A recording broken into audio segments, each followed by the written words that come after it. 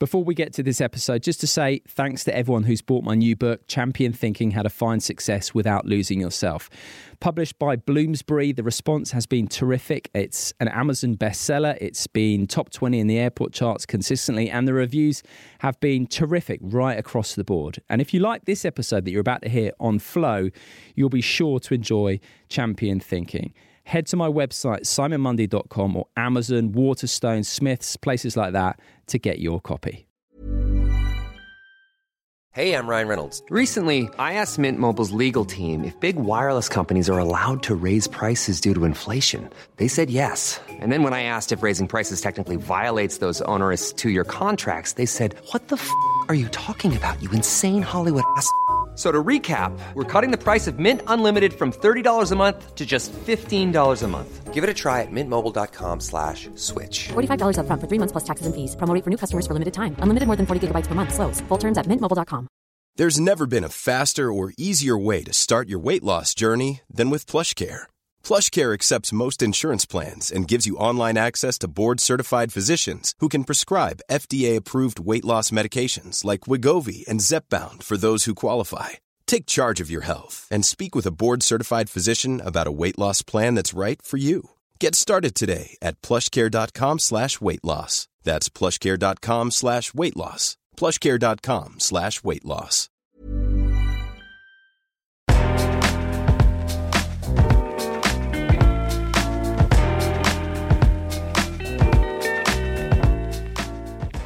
Hello and welcome to this week's episode of Don't Tell Me the Score, the podcast that uses sport to explore life's bigger questions. My name is Simon Mundy and I am delighted to be joined by Tim Henman this week, just in time for the start of Wimbledon, which is very exciting. The theme of this episode is, what defines success? Tim reached the semi-finals of Wimbledon 4 times, as well as 2 other major semi-finals. He was ranked as high as number 4 in the world, and that's all despite not being tipped for great things as a junior.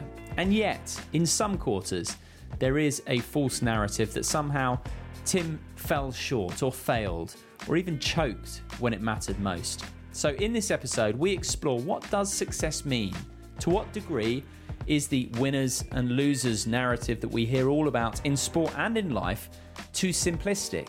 We talk about exploring your potential rather than setting a goal and limiting yourself, and why everyone's journey and trajectory is different. We discuss gratitude, honesty, humility, as well as the fickle nature of external approval and why having intrinsic, internal self-worth is where the gold is. Now, Tim unquestionably raised the bar of British tennis significantly. Before he came along, expectations were low, and we explore how that's impacted Andy Murray and even allowed him to go on and become an all-time great of the game. I'll be working at Wimbledon for BBC TV for the fortnight, so keep your eyes peeled for yours truly on BBC 1 and 2 with Sue Barker and Claire Balding, of course. A quick note before we get to this episode: thanks to everyone who sent in messages and emails of late, and huge apologies because I haven't had time to reply due to the sheer volume, as well as all the other things I have going on. But I assure you, I read every single one and they all make a really big impression on me. So if you have written in, sincerely, thank you very much. A reminder, if you want to sign up for my weekly newsletter, you can do so on my website, simonmundy.com. My social media channels are at Simon Mundy, and I'll be posting plenty of stuff from the championships over the next couple of weeks on Instagram in particular. But that's enough of the housekeeping. Let's get to this week's episode with Tim Henman. Tim Henman, how are you? I'm very good, thanks, Simon. How are you? I'm good, thank you, Tim. I'm thrilled to have you on the podcast.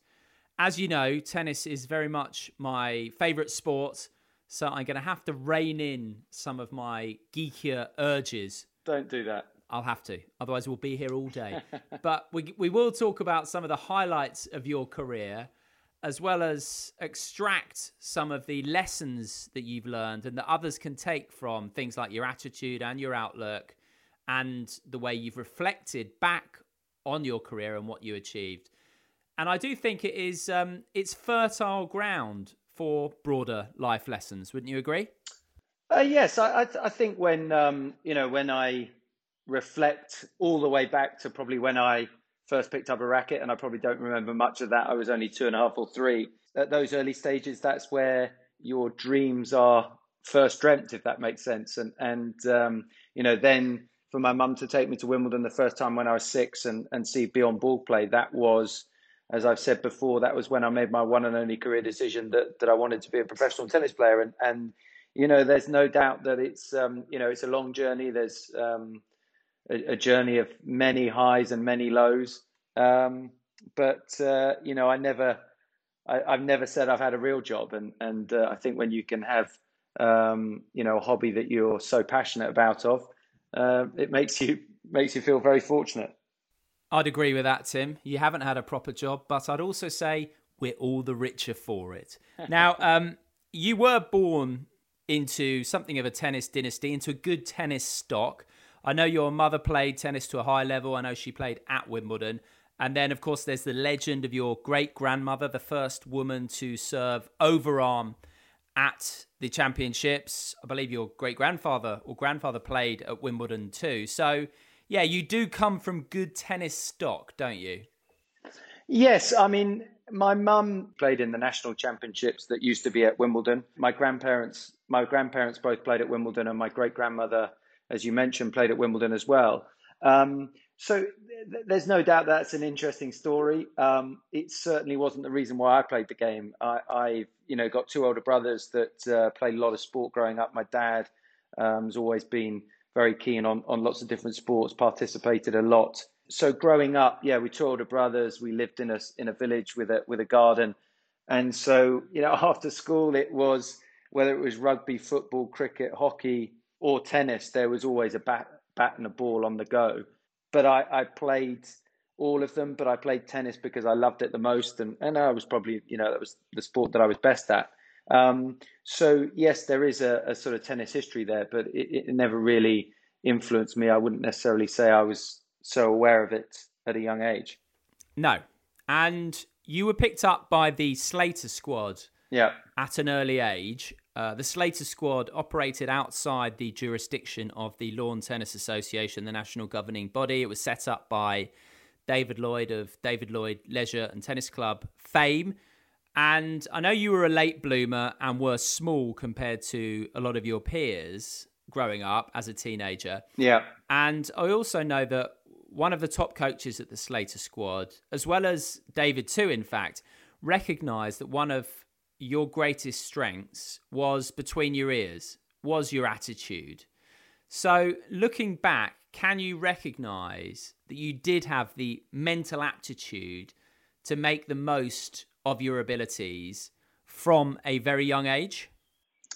Yes, I think is the simple answer to that question. And, if I elaborate on that a little bit, I was keen on my tennis. I was playing a lot growing up. And then when I was about 9, maybe 10, I used to go to the David Lloyd Centre. It was the first one that he had built at that stage, David Lloyd Heston. And I used to have a lesson for an hour every week with Oni Parran, who was a Kiwi who played in the sort of early mid-70s, made quarters of Wimbledon. And, at that time, David Lloyd was thinking of setting up a tennis academy. He had never been particularly impressed with the LTA's equivalent. And he was keen to try and, produce some world-class British players. And that's when he set up the academy. Jim Slater, who was a sort of city financier at the time, he had done something similar with chess, believe it or not, back in the day when he felt that there should be a lot better British chess players, when I think it was being dominated by the Russians.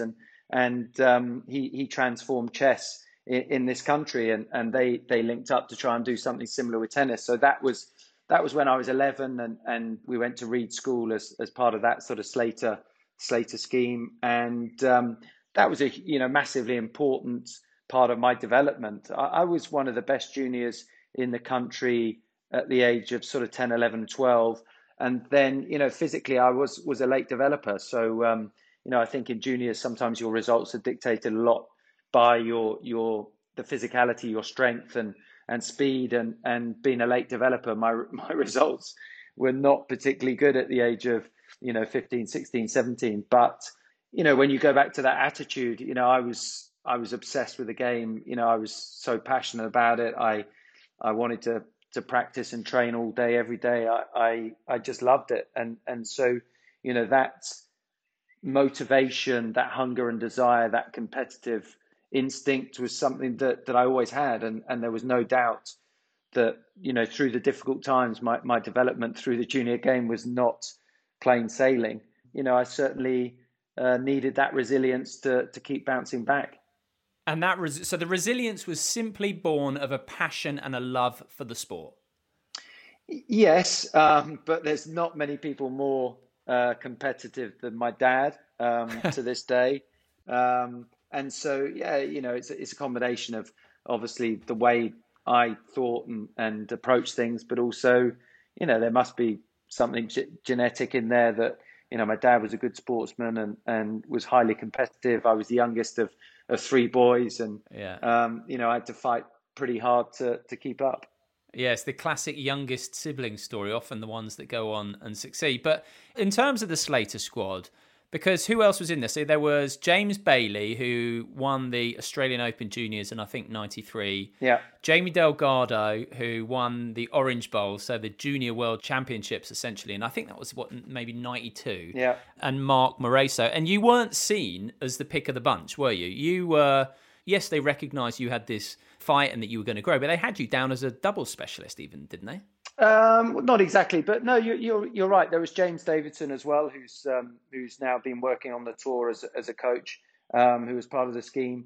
No, I don't think I was, certainly not the best. And, there were, talent comes in many different forms. And I think there, in terms of the sort of natural gift of the game, Mark Moreso was probably the best of the bunch at that stage. But I think that's one of the challenges of tennis to this day, is that there are three attributes. There's technical, physical, and mental, and you cannot be devoid of any of those. And they develop at different speeds. And so, I had a great attitude. My game was coming along. I was improving all the time, but physically, I was probably held back against bigger or stronger juniors at that time. When you were with the Slater squad, if someone had said to you, okay, what are your goals? What do you want to go on and achieve? What do you expect to be able to go on and achieve as a senior player? What would you have said? If someone had asked you that at, say, 15, 16? I think at that time, and this is, I think, an interesting part of my journey. I think at the age of 18, 19, when I'd come out of the junior game, I was starting to play the bottom rung of professional tennis. It was satellites back in the day. If you'd have said to me at that stage, right here, if you sign on the dotted line for the next 10 years, you're going to be ranked from, 75 to 100 in the world. You'll play in the 4 Grand Slams.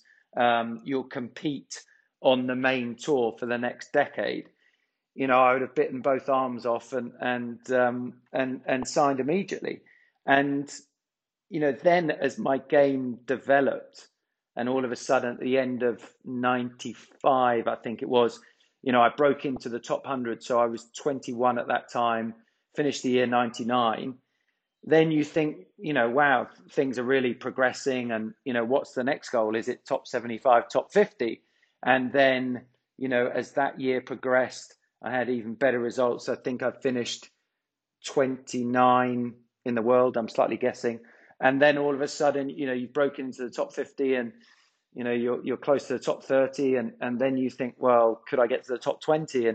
And you do, you continue to raise the bar. You want to, try and get higher and higher, but you don't know where you're going to get to. And so that's where certainly I'm able to look back at this whole journey from the age of, well, you could say from the age of 3 to 33, but when I left school at 16 to 33, and then look back at all the things that I was able to achieve. That's how you quantify success. Success is about maximizing your potential. And totally. And I look back and was able to reach 4 in the world and 6 slam semis. I won 11 times on the tour and won Olympic silver. That's as good as I was meant to be. So, I think there are times, because the country that I live in, with Wimbledon being that event, suddenly you're judged whether you win that tournament or not. And having been in the semis 4 times, people sometimes would say, well, he didn't win Wimbledon, so he wasn't a success. But I'm not sure I'd agree with that. Typical understatement. Not sure you would agree with it. I mean, it's absolute nonsense. And actually, this is why I'm really happy to talk to you about this stuff, because it is narratives like that are nonsensical. And that's why I was saying, when you were 15, 16, because let's take another player. Someone like Richard Gasquet, who was seen as the great hope of French tennis, and the pressure that would go on someone like that. And yes, he's had a good career, but he hasn't won a Masters. I don't think he's really sort of broken the top 5 or certainly top 4 even. And, like you say, people develop at different ages, and it's about getting the most out of yourself. And there's absolutely no question that you did that, but narratives just run away with themselves. Because, I mean, when you really burst on the scene at around that time, Britons at Wimbledon were going out in the second round, third round maybe, fourth, very occasionally with Jeremy Bates. But before you, the level of expectation was on the floor, and people forget that. Yeah, I think that's fair comment, but again, everybody's journey's different. So why is Jeremy Bates relevant to me? I think then when you go back to sort of talking about it's slightly philosophical about success. It's very easy in sport to sort of quantify success by winning and losing. And tennis is an interesting sport because you, irrespective of how good you are, if you're number 1 in the world, you still lose a lot. There's still only one winner. In the Grand Slams, the men's and women's, there are 254 losers. There's only 2 winners. And so when you then take that question to another sport, so how do you quantify success in football? How do you quantify success in cricket? There's no world ranking. Is it representing your country and, or is it winning the World Cup? And likewise, if you go into other professions and you say, well, if you were the 4th best lawyer in the world or you were the 4th best banker in the world, you'd be doing all right. But, in sport, I think it's way too easy just to look at it as defined by winning and losing. Totally agree. And like you say, you can't even compare yourself to Jeremy. Everyone's on their own journey. And it's that old cliche. Ultimately, you're only competing with yourself. And it's clear that you feel like you absolutely got the most out of your game, that you put the absolute maximum into it. From where I am as a tennis fan, that's the way I see it as well. So really, it's winner, loser, success or not. It's about making the most of yourself for yourself. It's an intrinsic thing, isn't it? Rather than an external approval thing, wouldn't you say? Yeah. And I remember I didn't necessarily have a lot of media training, but I remember being told very early on, when you're in interviews, never talk about giving 110% because it's just not possible. And so likewise, when you appreciate, this is where, when you talk about commitment as an athlete and going about your job to maximize your potential, there are no gray areas. You're either in or you're out. And so therefore 99% effort and application is not good enough. It's 100% or nothing at all. So then when you break down, my game and the way that I practiced, the way that I trained, my schedule, my effort in my matches, I always gave 100%. And so that's where, when you add it all together, these pieces of the puzzle, and when you try your best, you can't do more than that. That's why, when people talk about players in lots of sports, you hear people talking about overachieving. Well, overachieving is not possible, because that's to do with your potential. If your potential is 100% and you give 100%, then you'll be successful. You can't say, well, give 110%. It's not possible. So therefore, in my mind, you can't overachieve, but you can certainly underachieve. Yeah. And that, I find that interesting around where sort of people set goals. So if you had set a goal, let's say, as a 15 or 16-year-old of, oh, I want to be in the top 100, to some degree, you would have been potentially limiting yourself. So it's about really exploring what your potential is. Exactly. It's about exploring that. I think that the top 100 narrative is about playing the main tour. You know, if you're top 100, you're going to be getting into the Grand Slams. You're going to be playing in the biggest and best tournaments. And that's why, you know, that gets thrown out there. And it's a good benchmark. But certainly you wouldn't want to say, well, if I get to the top 100, then that's it. And as I said earlier on in this conversation, you always want to be trying to raise the bar higher, you know, think about different areas where you can improve your game. And you know, so when you are 16, 17, it's easier to quantify sort of if you're a 100-meter sprinter. You know, if you're running 100 meters in 14 seconds and you're saying, well, you know, I've got to run it in 10, that's a long way off. You know, if you're 16, 17, just left school and you're losing in the early rounds of junior ITF tournaments, you're talking about being the top 100 tennis player in the world. It's a long way off. So they're all you know, benchmarks, and I do always think it's very important to set yourself goals. Yeah, but at the same time, you know, not have them as a glass ceiling, because see where you can go, but tick them off as you go on the way. Anyway, right, let's go back a bit, because I want to pick through a couple of bits. Now, listen, yeah, I want to apologise first, because I've shared this anecdote with you before, and I promise I am never going to do it again. All right, this is the last time I'll ever do it, and you've humoured me every time. But I've got to tell us, because it's one of my favourite anecdotes, which is that, so I actually met you on holiday before you were seen as the British number one. Yeah. And at that time, Jamie Delgado was the great British hope. He'd won the Orange Bowl. And you humoured me that whole time. And I just spent all the time saying, Tim, tell me more about Jamie. You know, what's his game like? I was fascinated. And it was very good. Yeah. And you were incredibly graceful about it. And I kicked myself that I didn't ever ask you to play, because obviously I think later that year you won the Nationals. The next year, I think, or within a year or two, you beat Greg in the final of the Senior Nationals. And then before we know it, you're playing Kafelnikov in 1996. But for me, that just summed it up, that there I was, sat next to, you know, the best male British tennis player since Fred Perry, or certainly since John Lloyd. And there I was banging on about someone else, which just says about the difference in the journeys. Anyway, I had to share that. Yeah, and I don't think you were wrong. I mean, Jamie, you know, is a great friend of mine. I've known him since, you know, I was probably 12 or 13 and he was 9 or 10.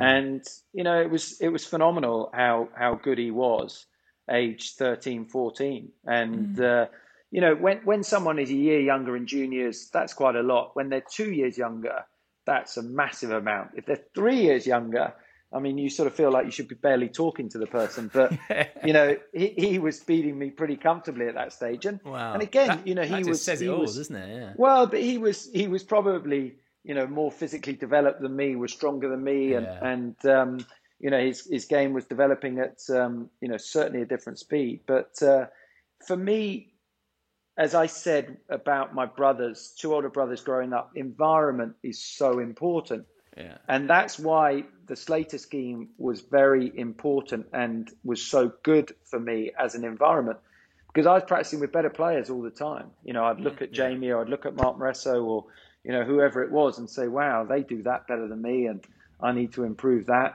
And so that no doubt played an important part in my development. When he won the Orange Bowl, did that increase your belief about what was possible for yourself? No, I don't think it did. I mean, it just wasn't. I'd never played in the Orange Bowl. I wasn't probably good enough to get into the tournament. I did play, again, the sort of perspective. I played Orange Bowl once in my last year of juniors when I was 17, turning 18. And I lost. It was played on green clay in Miami, and I lost 6-1, 6-2 first round. Wow. And likewise, you know, in 1992, I played the junior event at Wimbledon for the first time, and I lost, ironically, 6-2, 6-1 first round. So in 1992, I went from... You know, I went from winning 3 games in the first round of the junior event to 4 years later beating the French Open champion in the main event, getting to the quarterfinals.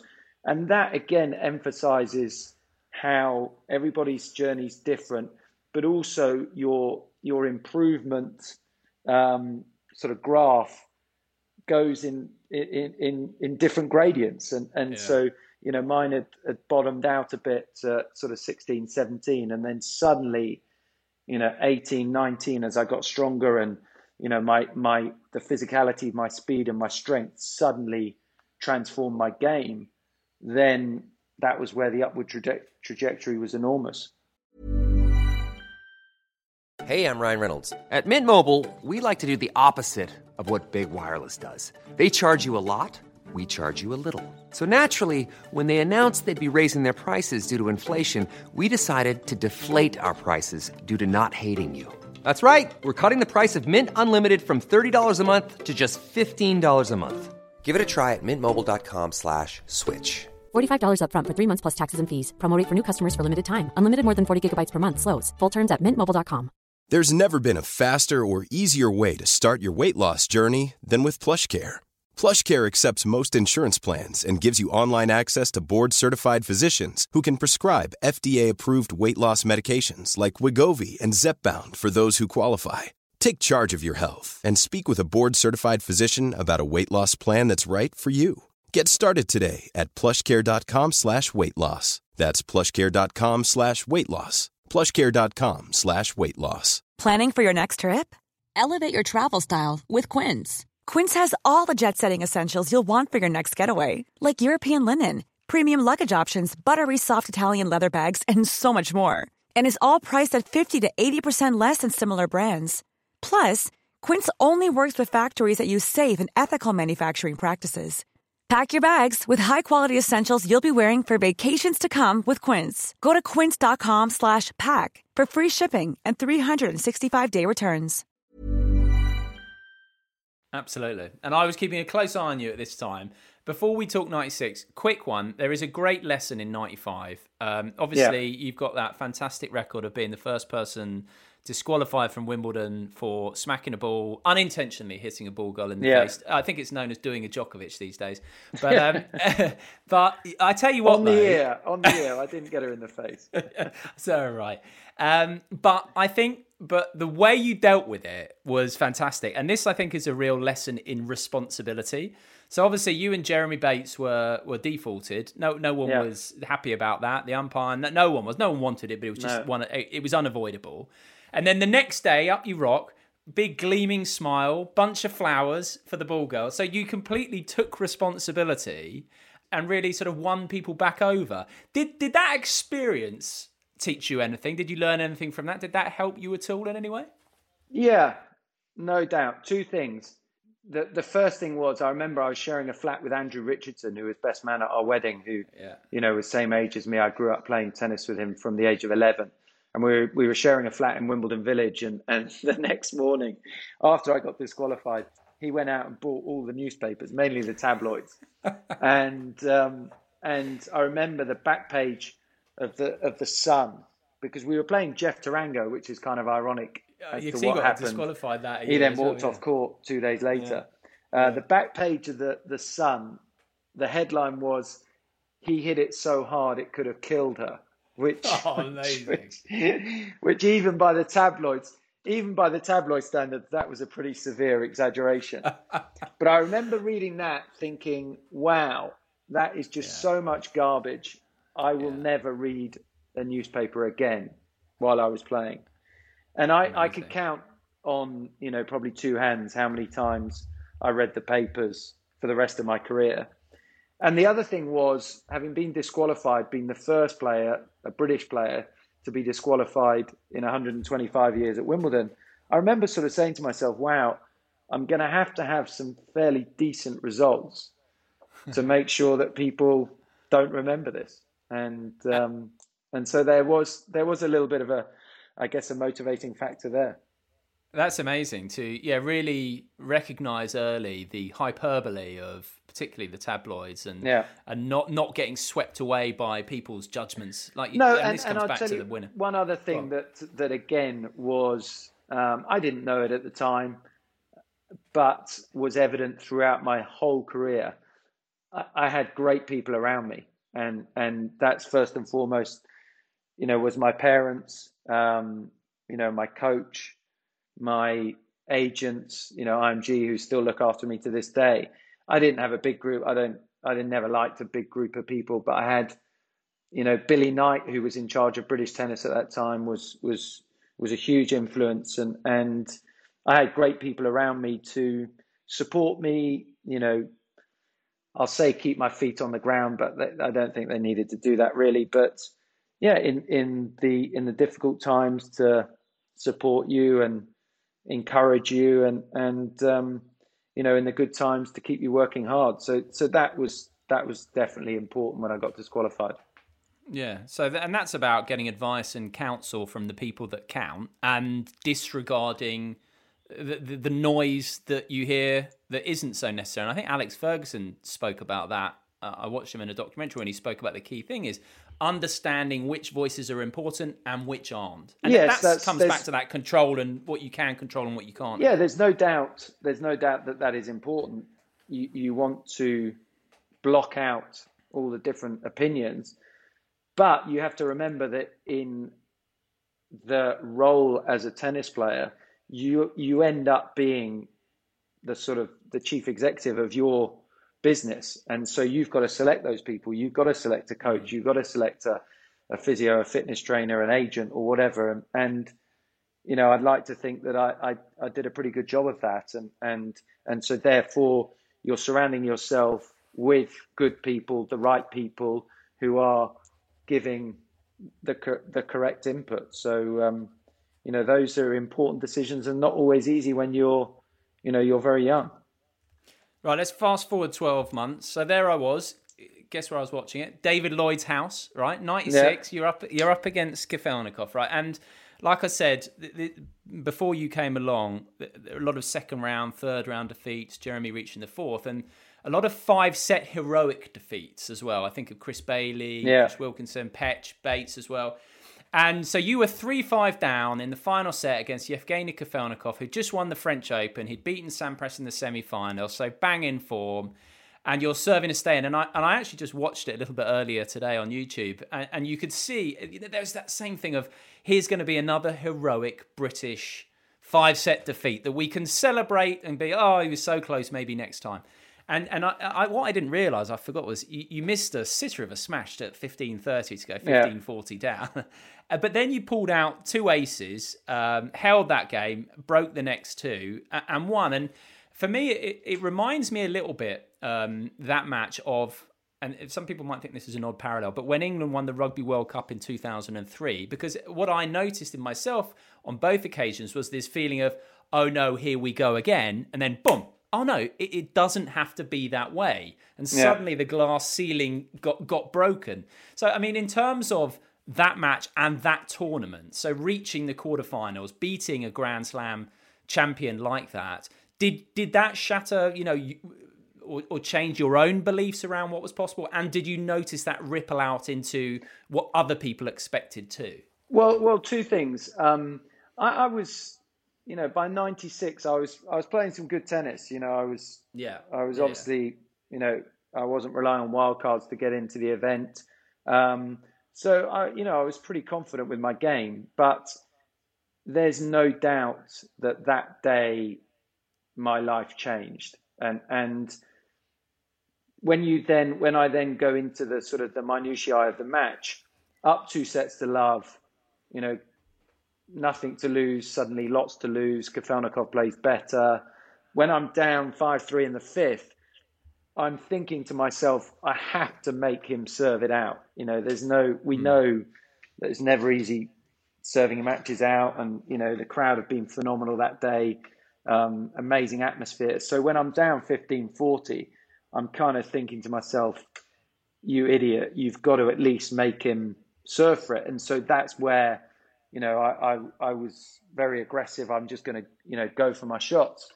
And, it's having that commitment to then put the score aside to say, this is the way I want to execute these points. And when you look at the last 4 games, I didn't do a lot wrong. So from being, I think psychologically, subconsciously rather, I didn't want to be another. I was a lot better than just a plucky British loss at Wimbledon, and so then to turn that around so quickly was a huge win.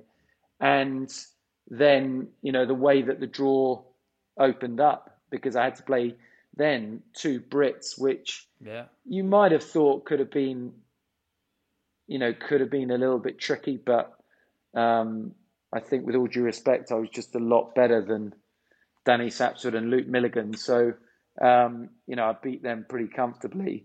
And then fourth round, I've got to play Gustafsson, which again is a good draw. It's a good opportunity. But, the momentum and the whole vibe for me around the event and the atmosphere was like nothing I'd ever experienced, because it was just, going on to centre court and feeling so comfortable and confident, but having that support and just reveling in it. It was amazing. It was just, it was so much fun. I just, people talk about, oh God, the pressure and the expectation and the crowd. I'm like, just bring it on. It was unbelievable. Yeah.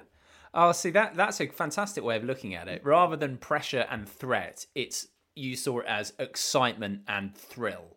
Pressure's all self-inflicted.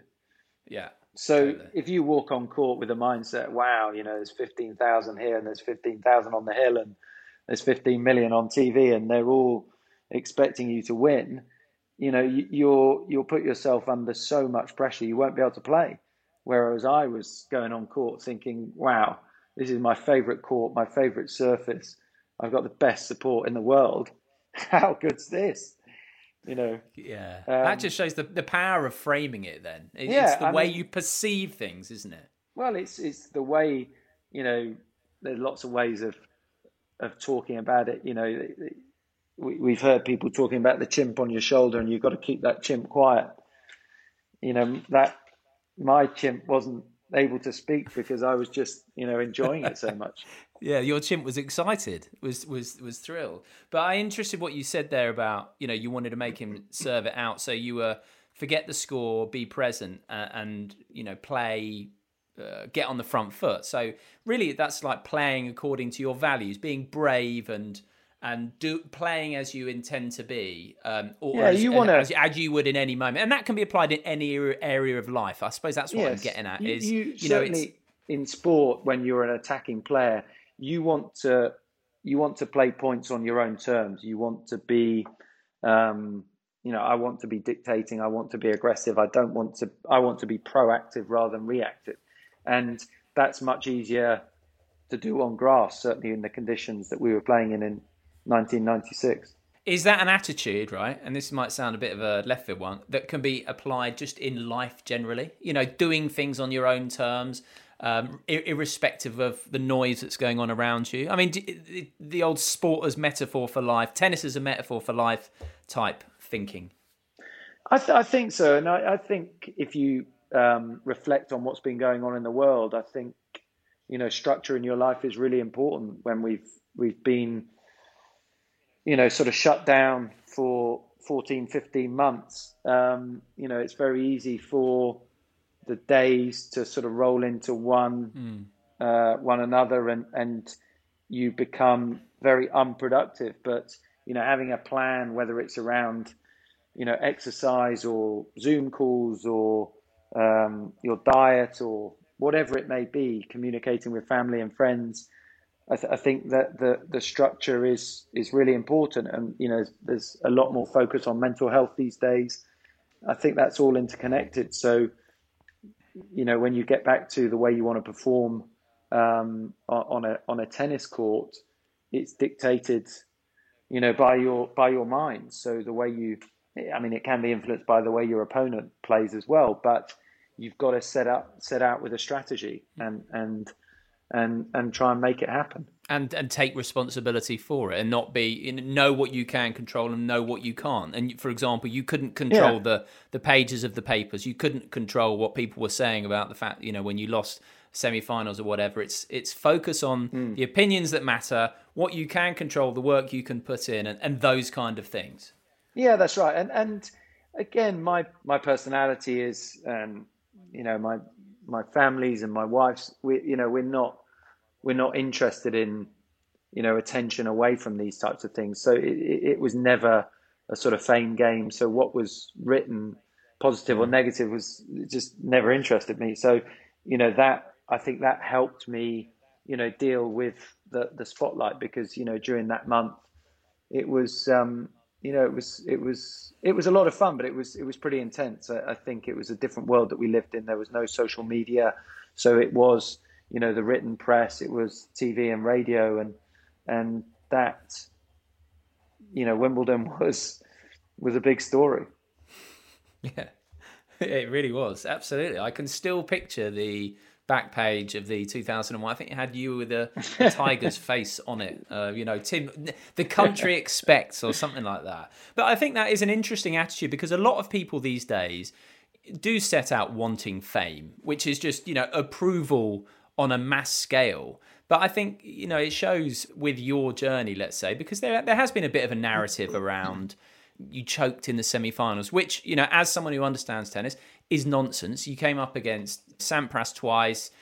Even Isavic just had the wind in his sails and with that serve, and obviously the way Hewitt's game matched up against yours. But if you did live for fame and approval, you can't control the narratives that come along, because in your case, people might say, even though you've debunked this idea of overachieving, but people might say that you did that in your career, or you certainly maxed it out. Yet still, people will be like, oh no, we'll find fault. So relying on fame or seeking fame and seeking approval like that, it's a fool's errand, really. Yeah, I'm not a person that sort of looks back a great deal, but certainly when I retired from the sport, I was, unbelievably content. It was the right time for me to stop. I wasn't getting any better.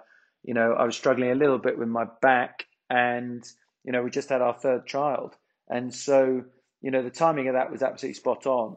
But then I was able to reflect on everything that I had achieved, and, things that I hadn't achieved, but was, completely, content, completely delighted and proud of my whole career, because I know that I got everything out of it. I got 100% out of it. So if there are other people that disagree with that, that's fine. I don't care.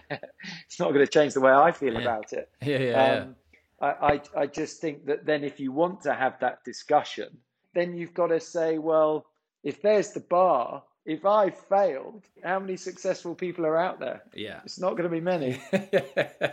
Absolutely. That ability then of you to be so intrinsically motivated, to really just value the opinion of the important people around you, and then how that played out in terms of how easy you found it transitioning into retirement. Do you know where that comes from, and how would you encourage someone to develop that in themselves, a young person growing up now?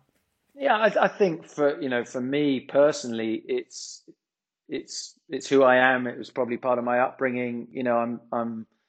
I'm a level-headed type of person that, when things were going great, I didn't, get carried away. I wasn't arrogant or big-headed or thought I was, any better than anyone else type of thing. But likewise, when things were going badly, a bad run of form or injuries, I was never a type of person to feel sorry for myself. So I've always been on a pretty even keel.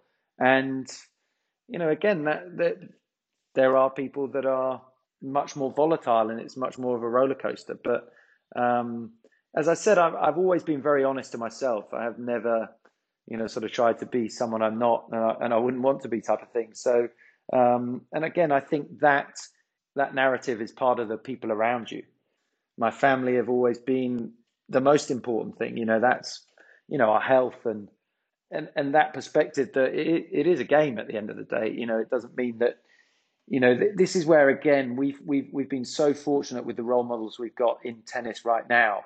And, there's this sort of perception that to be the best, you've got to be, a horrible person, and you've got to have this killer instinct. And yes, you've got to work hard, and yes, you've got to be very motivated and determined to win. But when you look at Federer and Nadal, I would say they are the two best ambassadors in all of sport, and you won't meet two more humble, grounded, decent human beings. And I think that's where, they can teach a lot of people a lot of different things around values. Absolutely. And I keep coming back to humility as such an important value. Did you, throughout your career, were there big names, or were there people who did start believing their own hype, and did it come at a cost to them, without naming names? Oh, I'm sure, someone like Agassi, he, is a good friend of mine, and we lots of us understand his journey. But I'm sure there were times where he, was pretty off the rails, and had some highs and lows. But that's part of life. We are allowed to make mistakes, and it's how you respond from those mistakes, and there will be plenty of others. And a good example, I think, relevant now at a different level, is Dan Evans. I have a lot of respect for, he's made some bad decisions. He recognizes those decisions. He's accepted responsibility. And he's, in a really good place, and really getting the best out of himself. And that's another great lesson, that, you might make some bad decisions along the way, but you can bounce back, and I've enjoyed watching his progress. Totally. Right, last couple of things, Tim. Who was your best coach, or what makes a great coach? Because you had people like Larry Stefanki, who's a lovely fella, Paul Annacone, David Felgate. What makes a great coach? And if you had to pick one? Yeah, they all had different things that were very, very important at different times. And David Felgate, I started working with him with no professional ranking, and, started off in the satellites. And, for him to really instill, I think, the discipline and a mental toughness around my game. I had, the competitive drive and hunger to work hard, but, bringing a discipline to my game, shot after shot, point after point, was massively important. I think Larry Stefanki really made me understand my strengths more, my athletic ability, my net game, how I could impose myself more, put more pressure on my opponents, and really play on my own terms.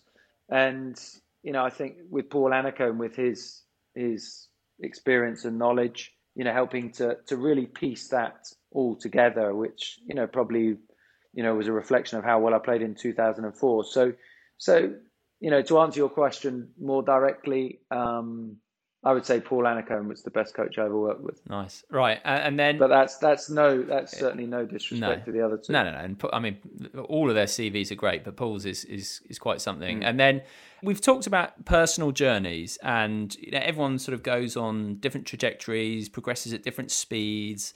So you don't want to write yourself off at any point. But equally, I think that people do raise the bar in a way to help other people. You sowed the seed, I think, for the success that came later with Andy. You did raise that bar, that expectation, in such a way that enabled Andy to go on. Now, I'm not saying you take responsibility for his win, but you that was a factor in his ability to go on and reach the very top, wasn't it?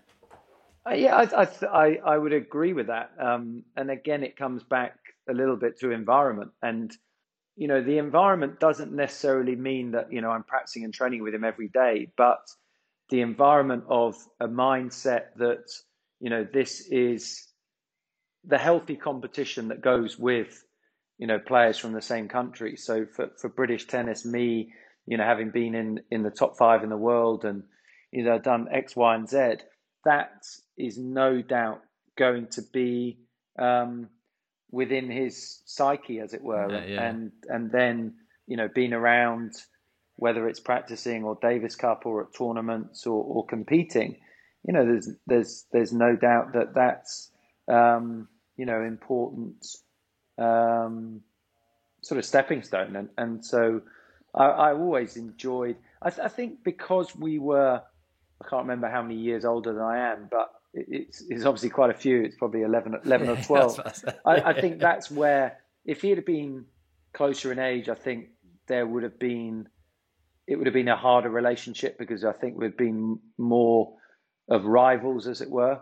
But because we were so far apart and at different stages of our career, I always, really enjoyed, the time that we spent together, whether it was traveling and practicing and training. I mean, the matches were hard. I think they were hard first and foremost because I didn't like the matchup in my game style. It's a bit like playing a better version of Hewitt. Yeah.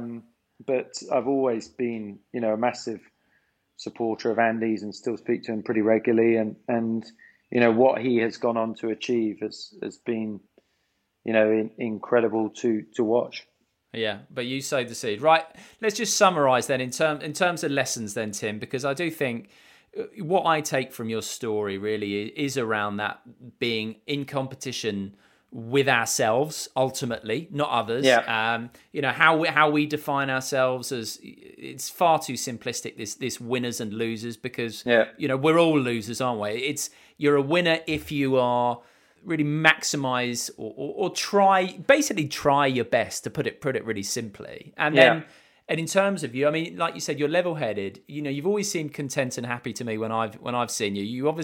You moved into retirement pretty easily. So that intrinsic sense of self-worth, that in not needing external approval, that's a really valuable lesson I think people can learn from. Would you agree on that sort of summary?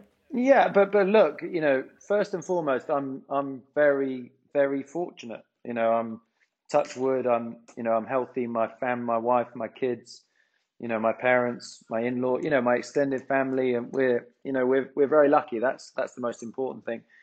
With my tennis life, the psychology of that is, it's about the process, not the outcome. The outcome is almost a byproduct.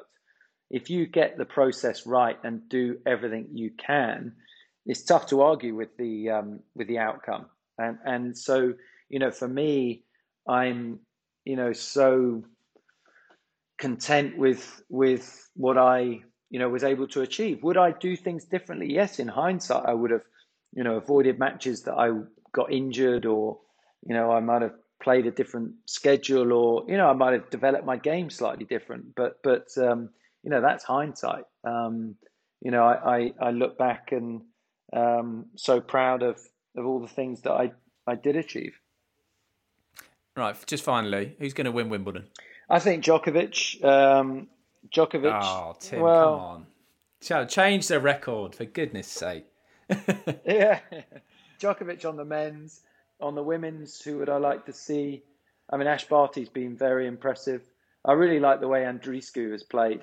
She hasn't played a lot, but she's got a very sort of dynamic game. I think there's a lot of great stories on lot of great stories on both sides. I think the women's game is exciting because there are so many different players knocking on the door, and if we could see Federer and Murray competing properly, that would be we'd sign for that right now. How nice would that be? Yeah. Absolutely, that would be something very special. Look, I can't wait to see it. I'm very much looking forward to seeing you. And like I said, I promise I will never mention the holiday anecdote ever again. That's it. It's done for now. You're free. Anyway, listen, Tim, it's been an absolute pleasure. No, I really enjoyed it. I've got so much joy from watching you play throughout your career, and now getting to work alongside you and have chats like this. It's a real pleasure. So just thank you very much indeed for coming on and sharing your lessons. It's been great. No problem at all. Really enjoyed it. All the best. Cheers, Simon.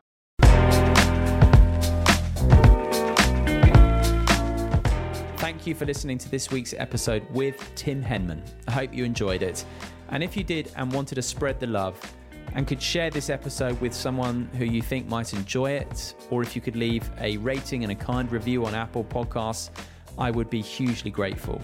Anything that you could do to spread the word about Don't Tell Me the Score really does make a huge difference. A reminder that you can sign up for my weekly newsletter at simonmundy.com, and do follow me on Instagram for loads of great Wimbledon content over the next fortnight. And do keep your eyes peeled for yours truly on BBC TV from the All England Club. That's it for this week. Thank you again for listening. I do really appreciate it. And I hope you'll join me again next time on Don't Tell Me the Score.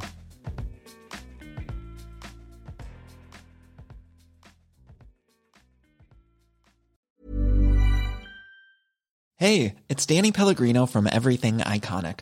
Ready to upgrade your style game without blowing your budget? Check out Quince. They've got all the good stuff, shirts and polos, activewear, and fine leather goods, all at 50 to 80% less than other high-end brands. And the best part? They're all about safe, ethical, and responsible manufacturing.